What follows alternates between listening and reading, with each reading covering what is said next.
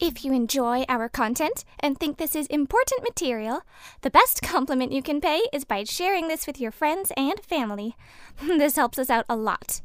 Also, if you enjoyed today's program, please like, comment, share, and subscribe to this podcast. We would love to hear from you.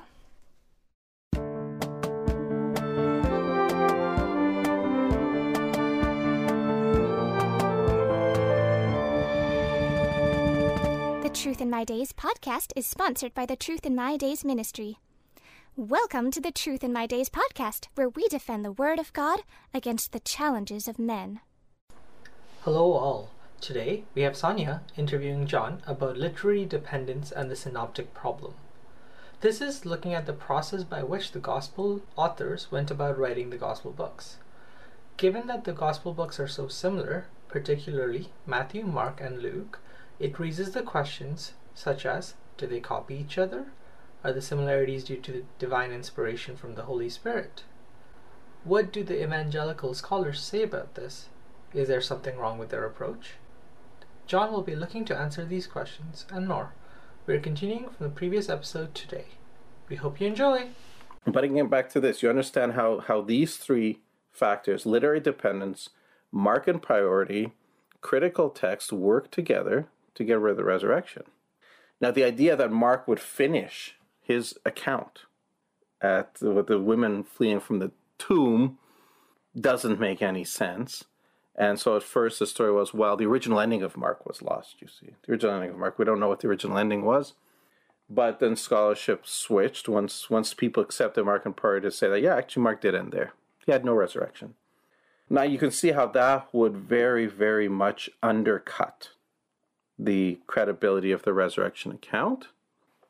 There you go. And then the chutzpah that's added on top of this, because they would say, if you accept modern mainstream textual criticism, you have to accept Mark and priority, because it's based on the same text critical arguments.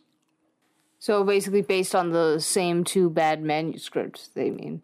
And the same rules of textual criticism, greasebox canons, and they were done good almost 100 years earlier than this time. They said, for example, remember, his rules that scribes would change the text to improve it. Well, look, Matthew is much smoother Greek than Mark. So, see, he obviously changed it. He has to be secondary. Why would Mark copy Matthew and rough up the Greek? That doesn't make sense. But if Matthew copied, then of course he would make the Greek smoother. So Matthew has to be secondary. This is the sort of supposed text critical arguments they brought up. But what if neither copied, as the evidence indicates? There was no literary dependence. Why is Matthew's Greek smoother than Mark's? Because Matthew was a professional tax collector. He was very literate. He had a better command of literary Greek than Mark did.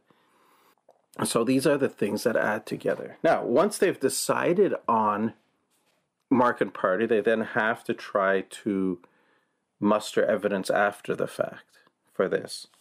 And they went back to what those two people had said earlier about low Christology. I think it's McDowell who cites this, for example, that in the book of Mark, kurios, the Greek word for Lord, it's also the word that's used in the Septuagint when it's translating the Old Testament, when it comes across the personal name of God, the tetragrammaton, the Yod, He, Vav, He, pronounced Yahweh or Yahweh, nobody knows for sure.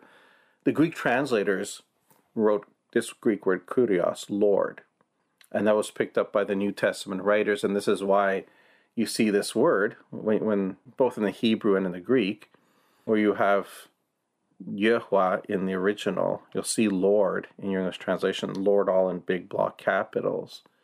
And where you have kurios in the New Testament, where it's quoting Old Testament passages in which Yahweh appears in the Hebrew, you see Lord there in block caps as well. But this is why they use Lord in place of God's personal name. And they would say that, well, if you look at Mark, he uses this word kurios. He applies it to Jesus only once in the entire book, whereas Matthew does it 19 times. Luke does it 16 times. So you see how the picture of Jesus is being elevated, going from Mark to Matthew. Okay, well, what is the alternate term to kurios that the other writer is using? Well, he doesn't. He might use rabbi, or he just might not give a designation, a title for Jesus in those passages. The problem with this argument is if you're saying that Mark wrote first, Matthew copied, and Matthew added all these uses of kurios or changed them to kurios in order to elevate the picture of Jesus, you'd have to ask yourself, well, why in that case does Matthew use the same term 9 times to apply to ordinary people, not to Jesus at all? Context? Wouldn't that be completely undercutting the argument? If Matthew is adding all these kurioses because he wants to show that Jesus is special, he'd be very careful not to apply it to ordinary people, but he does.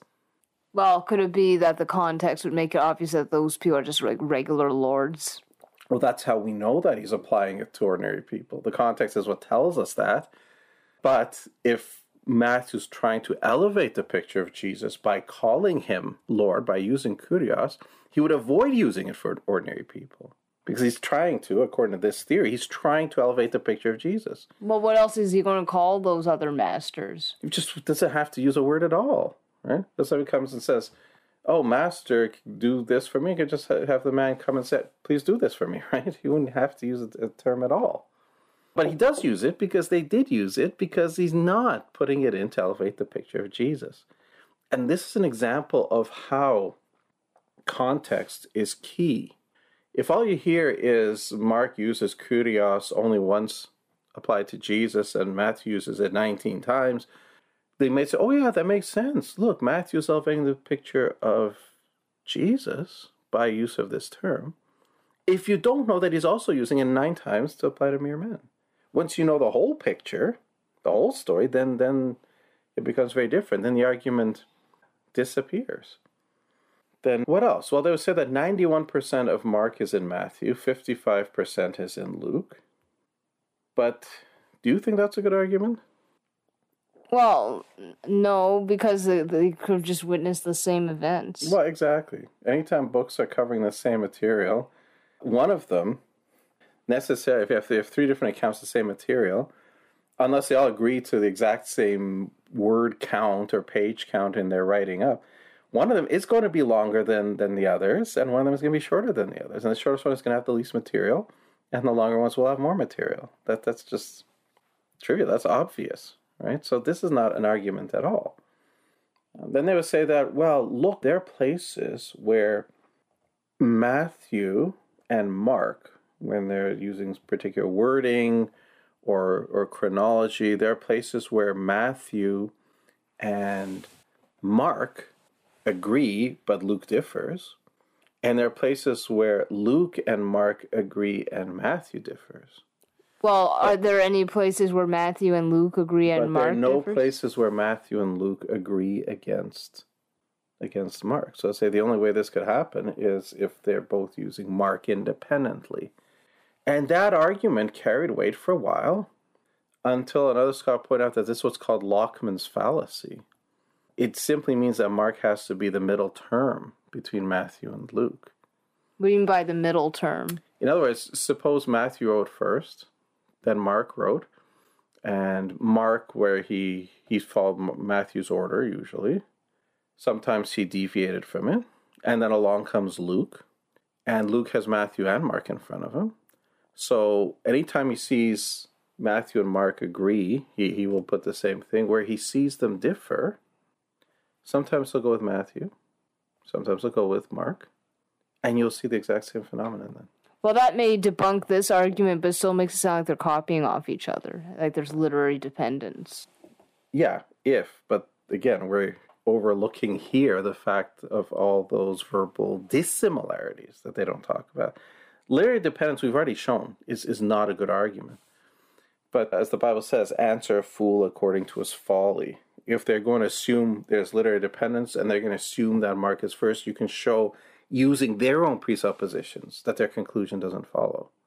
And that's a perfectly legitimate way to argue. Oh yeah, just like when you argue against evolution, you can use outside arguments like the laws of science, like biogenesis and thermodynamics, or you can actually go inside their own theory to show that it's inconsistent, like survival of, why they would develop traits that don't have a survival advantage and so on. Yeah, certainly you can do that. And that's, again, let's assume your argument is correct. Let's see if your conclusions come from it.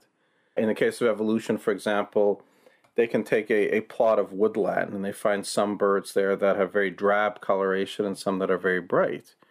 And then you ask, okay, well, why did these ones evolve to be drab in coloration? And they say, well, it helps them to disguise themselves, camouflage, so the predators can't see them.